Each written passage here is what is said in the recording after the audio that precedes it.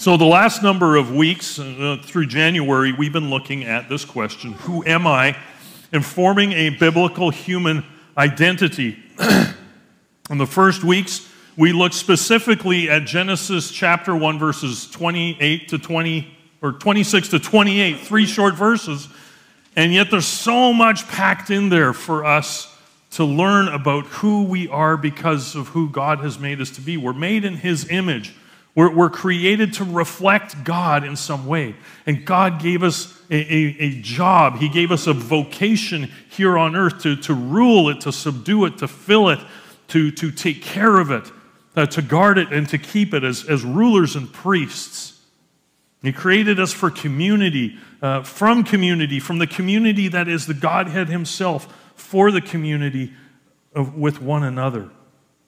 And He made us male and female. And so all of that's packed into those 3 verses of God's creative act for humanity. And it would be awesome if we could just stop right there, right? That would be a great place to stop and say, that's it.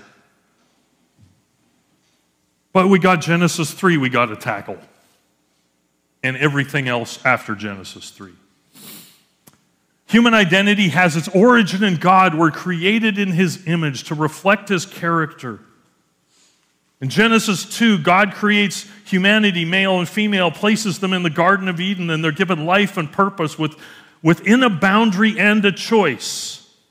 There is one tree from which they're commanded not to eat. And it's not really the fruit of the tree or identifying the fruit that is important. It's the potential that the fruit represents.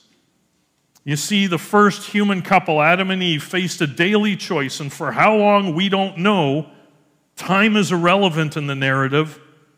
What is relevant is whether this first human couple will live in obedience to God's will and word. Will they enjoy the abundance of what God has given in their relationship with Him and with one another and the rest of the creation, or will they grow discontent?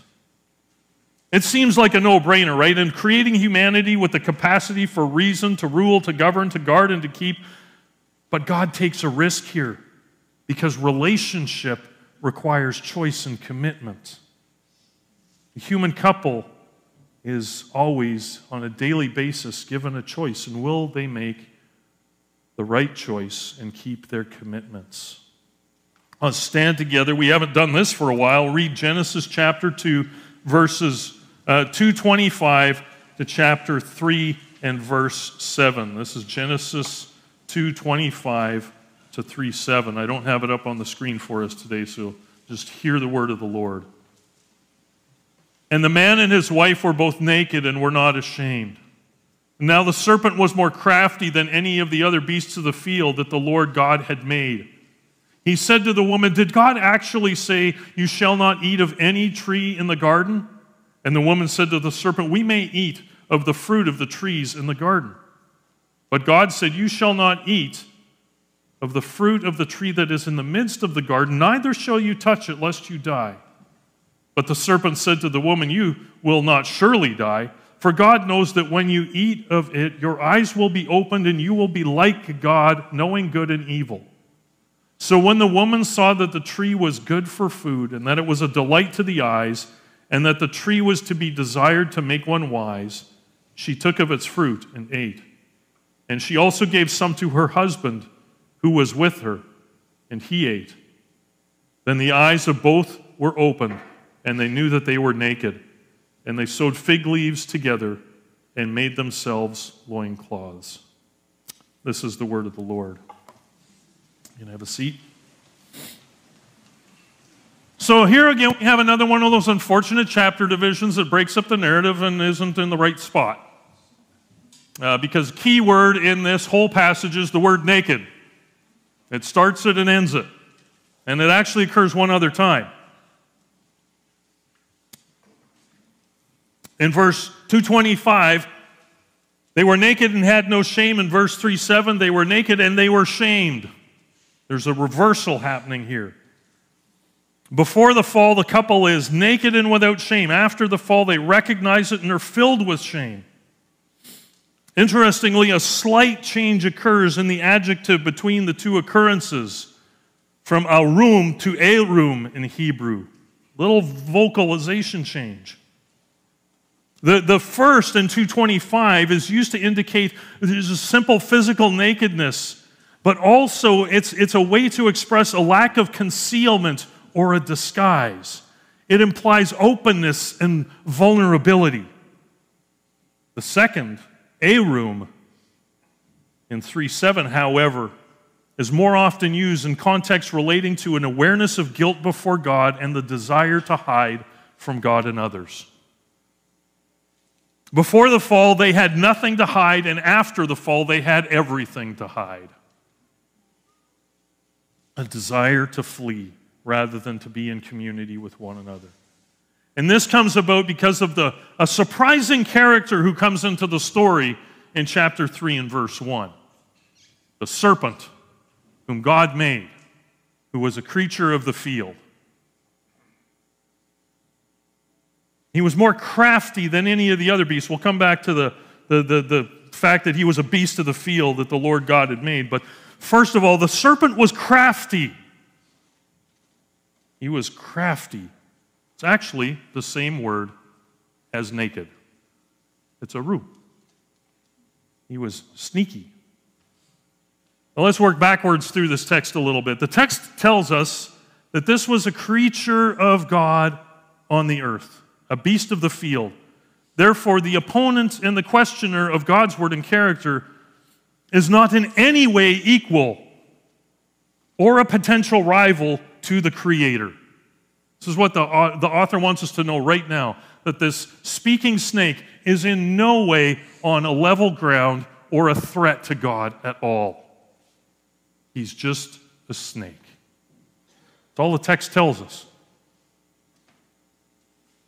He is a beast of the field the Lord had made. Nahum Sarna in the Jewish Publication Society's commentary says, the serpent has always been a creature of mystery. With its venomous bite, it can inflict sudden and unexpected death.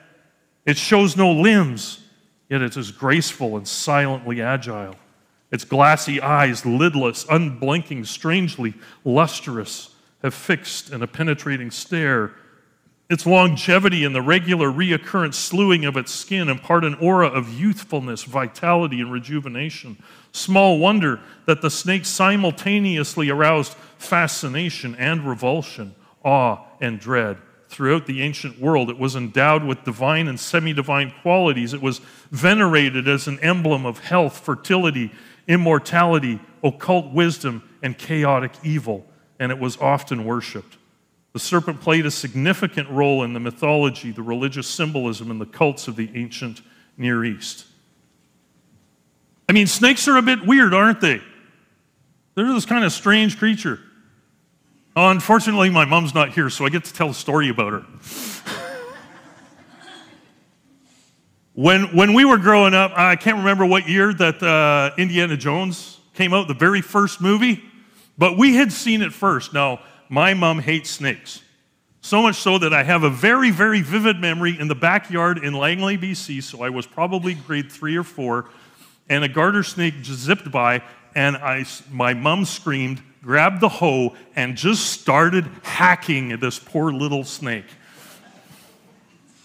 But anyway, back to Indiana Jones. We had seen the movie, my mom had not.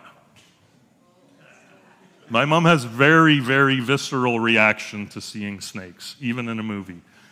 So we just sat there waiting when Indiana Jones dropped down and came face to face with that cobra as he's lying on the ground, and then one's a snake's coming out of the skull's mouth, and she just lost it, and we just laughed a lot.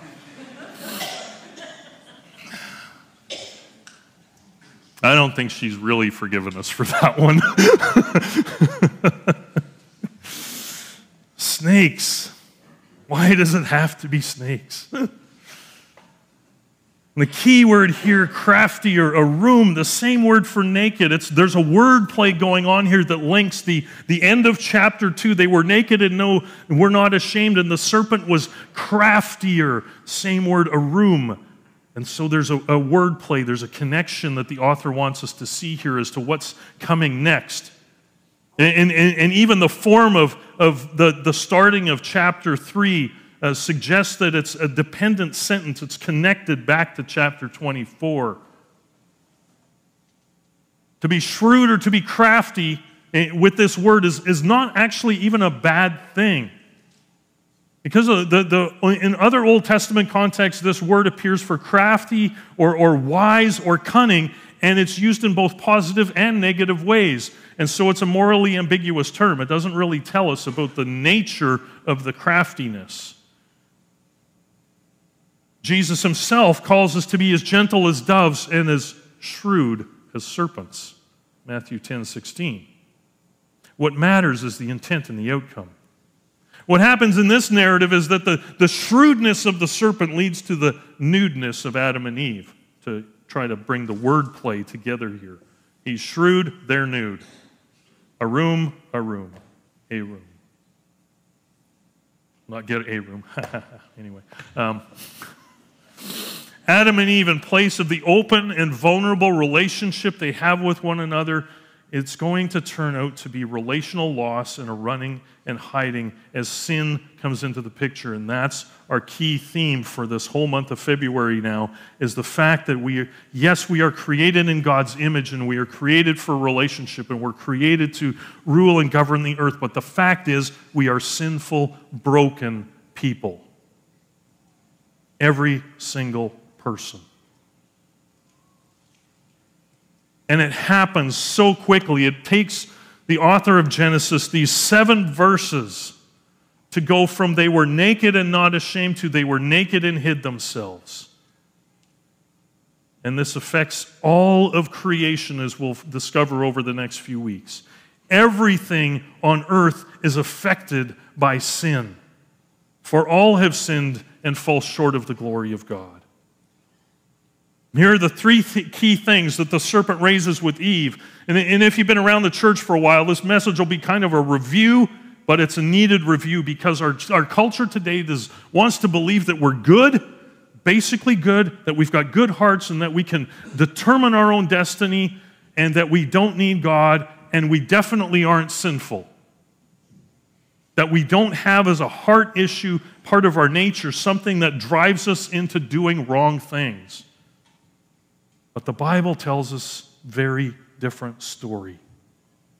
The serpent raises 3 questions with Eve. What is true? What is right? And who are you really? What is true? What is right? And who are you? Did God really say, you won't surely die. You're going to become like God? All 3 questions cause Eve and Adam, who was with her, silently, come to that, to question the truth of God's instruction and reliability of God's warning and their identity as his image-bearing people from the first day of creation. First, they question God's instruction. Here's a perennial issue for us. When we face a situation or a choice and we're conflicted about what we want to do and what we know of God's word. Did God really say? As soon as you find yourself thinking, I know the Bible says, but, you need to stop. I know God's word says, but, at that very moment you are deciding, you are sitting judge and jury of God's revelation and his will and purposes.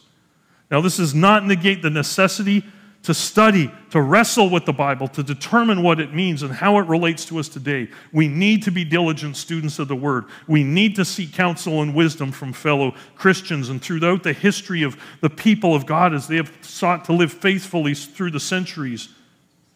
We need to do that. The question has to do with the motive of the but. Often it's just us wanting our way or an easier option, the path of least resistance. I know God says don't be angry with someone, and nursing your anger is the same as murder, but you don't know what they've done. You don't know how they wronged me. I know God says don't look lustfully at someone, and it's the same as adultery, but, you can't avoid it. It's everywhere. I know God says love your enemy and pray for those who persecute you, but I know God says respect the governing authorities and pay your taxes, but I really don't want to. I know God says forgive someone 70 times 7, but do you know what they did? We all come up with our own sentence in this. We can fill in the but with all sorts of reasons that make sense to us. But what's the real motivation in pursuing a course of action apart from a heart posture, as our heart is postured on the other side of that? But what are we really wanting? Did God really say?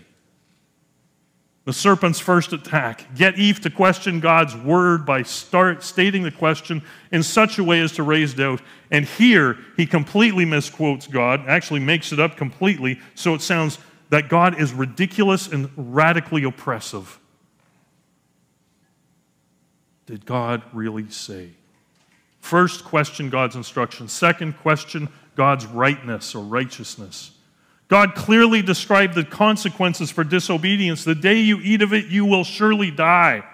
The serpent scoffs at it, and raises the question as to whether what God declared is accurate. Did God? That's not going to happen. God's like just using a fear tactic on you.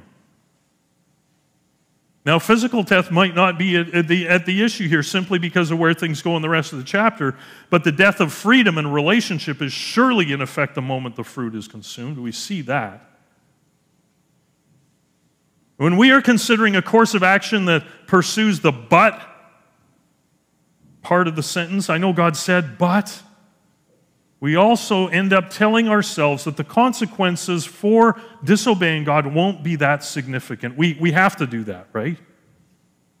We minimize or negate the effects of our choices that it will have on our lives and the lives of others, and we ignore the ripple effect that happens. When we get to the rest of this passage in the coming weeks, we're going to notice that individual sin is never individual, and it is never private, and it is never without effect in the community. Sin has a global and social implication always. Remember when David prayed in Psalm 51, "Against you only I have sinned," after he was confronted by Nathan for murdering a guy and committing adultery with Bathsheba? Like he sinned against Uriah and Bathsheba too. His prayer does not negate the reality of his sin against them, nor the effects of his sin leading to years of struggle and dysfunction in his family and pain. David confesses his sin, he has forgiven his sin, but the consequences are far-reaching and end up destroying the nation.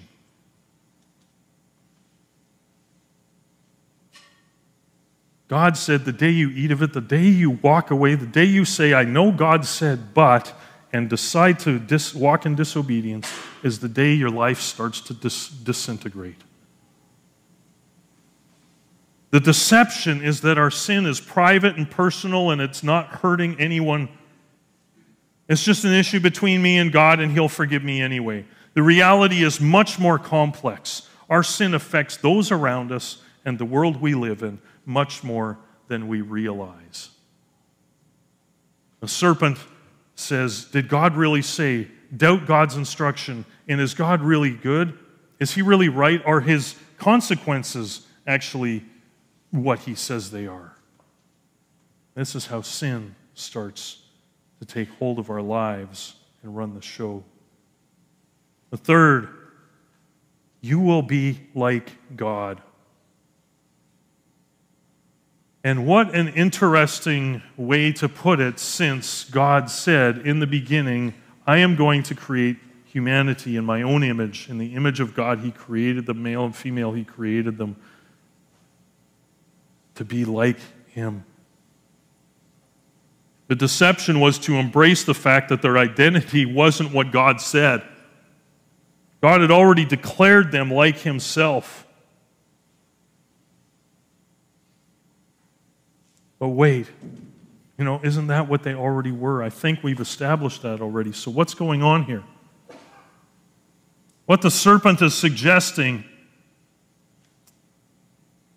he is raising the question as to whether God's definition of our identity is enough or if it is too limiting. and we need to look for new ways to define ourselves. The suggestion is that God was somehow holding back from them realizing their potential. God's definition of your value and vocation, He is suggesting, are limited and oppressive. Get beyond all of that. Define your own worth. Define your place in yourself in this universe. God's way is way too limiting for your freedom and your potential. I know God said, but.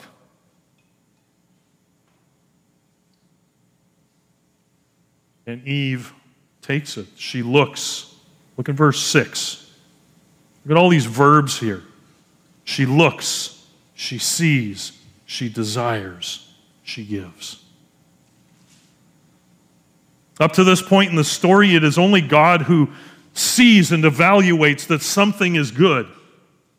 God saw all that He created, and it was very good, and God saw what He had created, and it was good. Eve sees the fruit and says, this is good. Now Eve is taking the place of God. And God's been holding out on us. She sees it and she delights. She sees it's a delight. This will be fulfilling. Its beauty is attractive. How could this possibly be wrong? It feels so good. There's something more, the desire to know more, to understand, but beyond what God said and instructs, to take the lead in discovering and personal individual development.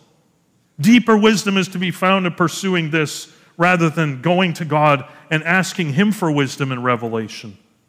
I can get the answer for myself. I know there's a better way. She sees, she looks, she desires it. So she takes and eats and then gives. Interesting, the verbs for taking and giving, kind of like God took from Adam so that He could give to Adam Eve. Is something to complete him, to complete the picture of male and female. Eve takes the action of God in reverse fashion. God sought to complete the lone man, and now Eve, believing the serpent, is also viewing this as completing something that was left undone by God.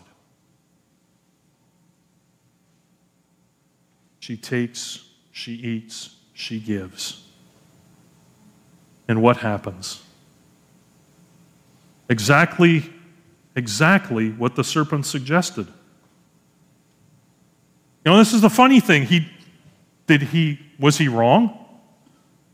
When you eat of it, you'll know good and evil. You'll be like God. You'll understand more.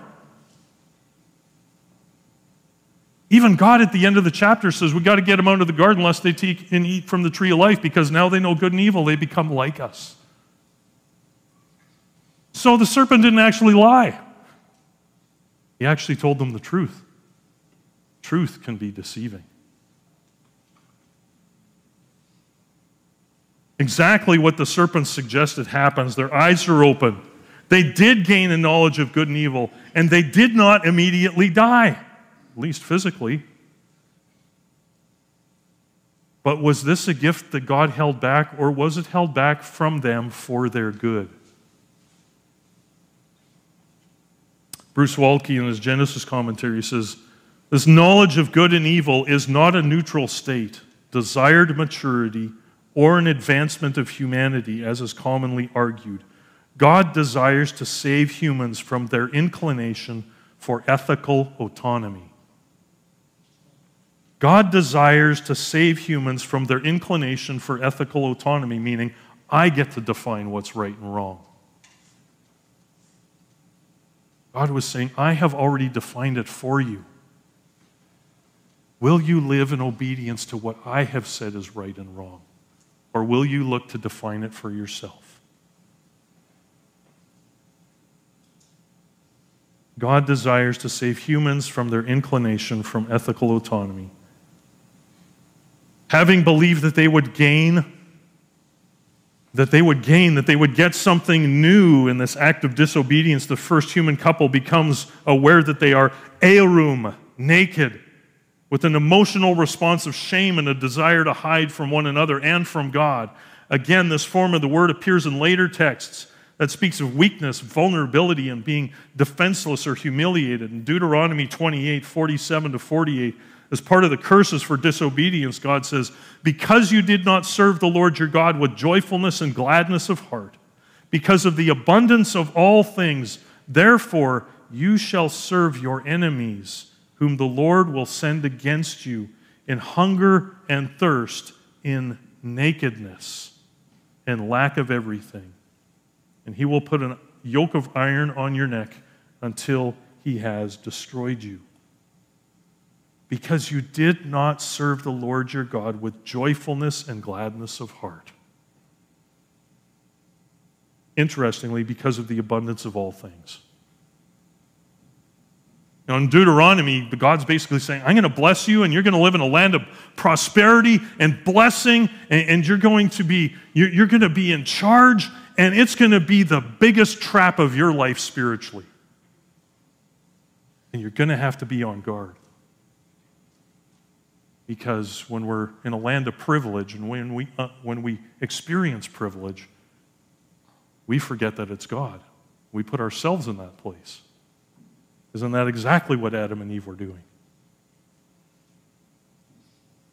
They lived in this beautiful garden, blessed by God, provided for by God, no shame, nothing wrong with it, but they still wanted more.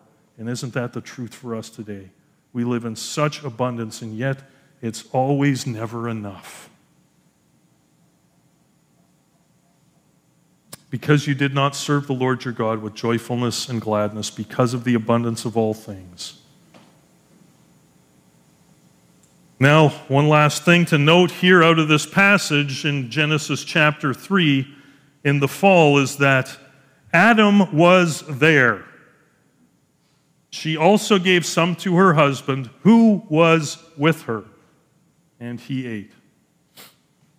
Note that when God also shows up, and we'll look at this next week a little more, he calls to the man first. He says, calls to Ha-Adam, the man, "Where are you?" And God does not question the woman until he first questions the man. More words are directed to the man in the conversation, and Adam makes way more excuses than the woman does. Now, why would this be the case? Well, if we remember that the text of Genesis would be written much, much, much later, with the reader being aware of much later revelation and instruction from God throughout the whole Pentateuch, because nobody was sitting down writing this out as it happened. It was just Adam and Eve there. So nobody was taking notes. This isn't a report as it happened. Nobody videoed this. It was written much, much later, but it's also written to reflect the theology and the thinking of Israel as a whole, as taught through the law of Moses. Why is Adam held so responsible for this act? And John Sailhammer notes, the Mosaic Law teaches that the husband is responsible for the vows of that his wife has made, Numbers 31-6. The author of the Pentateuch allows the reader's knowledge of Mosaic law to guide his reading of this passage. In Numbers 30, if the husband hears his wife make a vow and does not speak out, he is responsible for it. It may be important then that the author states specifically in Genesis 3 that the man is with his wife when she ate of the tree, and that he said nothing in reply to the serpent or the woman. His silence may be a clue as to why the man must bear the responsibility for the actions of his wife. Last week, in considering Genesis 2, that portrays the creation of humanity as a two-stage process, male and female, created separately for specific purposes. Both are created in the image of God, in the community, for community, with clear unified vocation and to rule, subdue, fill, and care, and keep creation. And yet it is the man before creation of woman who begins this vocation to rule and subdue through the act of naming the animals, and himself and the woman is Ish and Isha. And this shows something of the responsibility he is to take in creation order. The serpent comes and speaks to Eve, not Adam. And in doing so, the serpent subverts the order. and in doing so sows discord and tension in the relationship. The serpent not only inverts the word of God, but his creative order. It is not that Eve is easier to trick, it is that Adam's silence brought the whole of humanity into bondage through his unwillingness to fulfill his vocation to exercise dominion over every living thing, Genesis 1:28. And this is why it is crucial to note the identity of the serpent as a beast of the field. Yes, later in Revelation, actually, we got to wait a long time in Revelation history for the identity of the serpent to be tied to Satan. This text says nothing more than what is stated, that it is a serpent that is a beast of the field. And it is the failure of Adam to exercise his vocational authority as an image bearer, meaning that he is to subdue and bring into subjection all things in creation, that he has failed at here. And because of it, the whole creational mandate is at risk of collapsing. We can also note that in Romans chapter 5, Paul speaks extensively about the issue of sin and death and the human race, and it came through one man. You want to turn with me to Romans chapter 5, verses 12 to 21. Therefore, just as sin came into the world through one man and death through sin, so death spread to all men because all sinned. For sin indeed was in the world before the law was given, but sin is not counted where there is no law. Yet death reigned from Adam to Moses, even over those whose sinning was not like the transgression of Adam, who was a type of the one who is to come. But the free gift is not like the trespass, for if many died through one man's trespass, much more have the grace of God, and the free gift by the grace of that one man, Jesus Christ, abounded for many. And the free gift is not like the result of that one man's sin. For the judgment following one trespass brought condemnation, but the free gift following many trespasses brought justification. For if because of one man's trespass death reigned through that one man, much more will those who receive the abundance of grace and the free gift of righteousness reign in life through the one man, Jesus Christ. Therefore, as one trespass led to condemnation for all men, so one act of righteousness leads to justification and life for all men. For as by the one man's disobedience the many were made sinners, so by the one man's obedience the many will be made righteous. Now the law came in to increase the trespass, but where sin increased, grace increased all the more.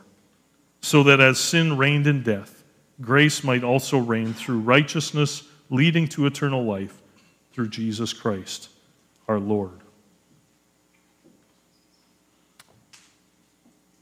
Adam is held responsible for the first sin and the first failure, and it comes to every single one of us because of that.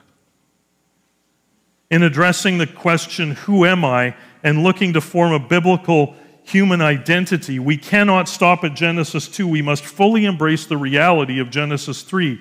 Our self-understanding today depends on accurately knowing ourselves as God sees us and the reality we're living. Humanity is broken, fallen, distorted, and sinful. And it's not just our individual acts, but our nature is infected by this reality. Paul is painfully clear. The sin of Adam is our sin.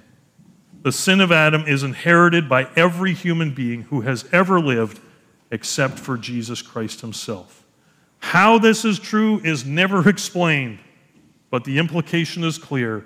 All have sinned and fall short of the glory of God.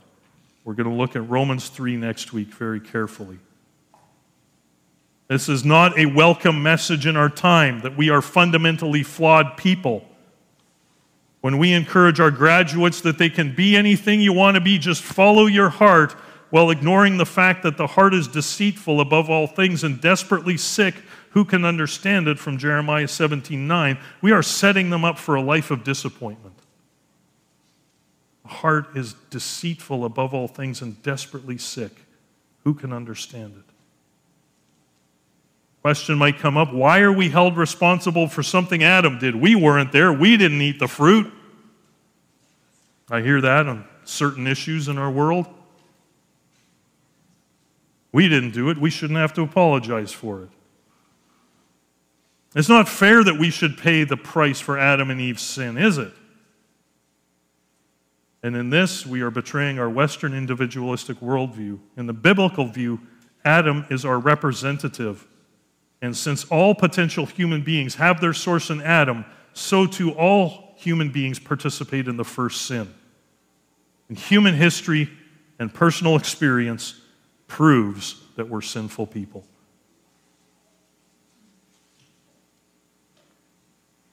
And furthermore, if we think that God is unfair in this, then is he even fair in counting us righteous in his sight?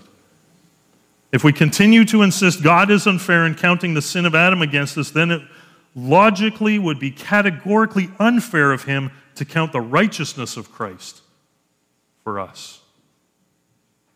But this is exactly what the gospel is. Romans 5:17, for if because of one man's trespass death reigned through that one man, much more will those who receive the abundance of grace and the free gift of righteousness reign in life through the one man, Jesus Christ. 2 Corinthians 5:21, for our sake he made him to be sin who knew no sin, so that in him we might become the righteousness of God. Ephesians 2:4-5, but God, being rich in mercy because of his great love with which he loved us, when we were dead in our trespasses, made us alive together with Christ. By grace you have been saved. Isaiah 53:6, all we like sheep have gone astray. We have turned everyone to his own way, and the Lord has laid on him the iniquity of us all. Let's pray. Lord, this morning we look at our human identity and we must admit that we are sinful people. That because of the sin of Adam, this story in Genesis 3 isn't just a historical record of one human couple messing up. It is the story of every single person down through history and every person in this room. We have stood back and we said, yeah, I know God's word says this, but.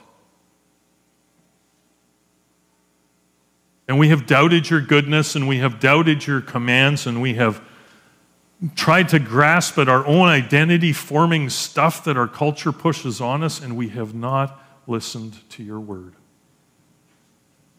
We have downplayed the consequences and we reap the rewards. Lord, help us to step out of denial that we are sinful, broken people who continue to sin and continue to break.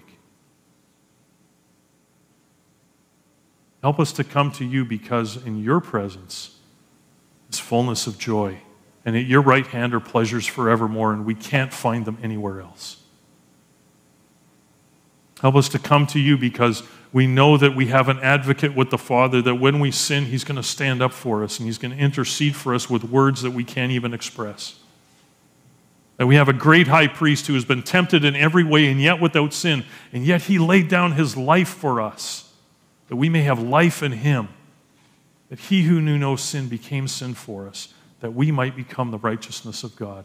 And so, Lord, as we face this reality of our sinfulness, may you lead us toward repentance. Lead us to the foot of your cross. Because without the shedding of blood, there is no forgiveness for sins. And no amount of our trying, our doing, our serving, our ministry, our giving, none of it is going to stand up at the end of the day. It is only being found in the holiness and the righteousness of Christ that we have any hope to give, to have. So, Lord, help us to face our darkness and then turn to your light, for we need it desperately. In Jesus' name, amen.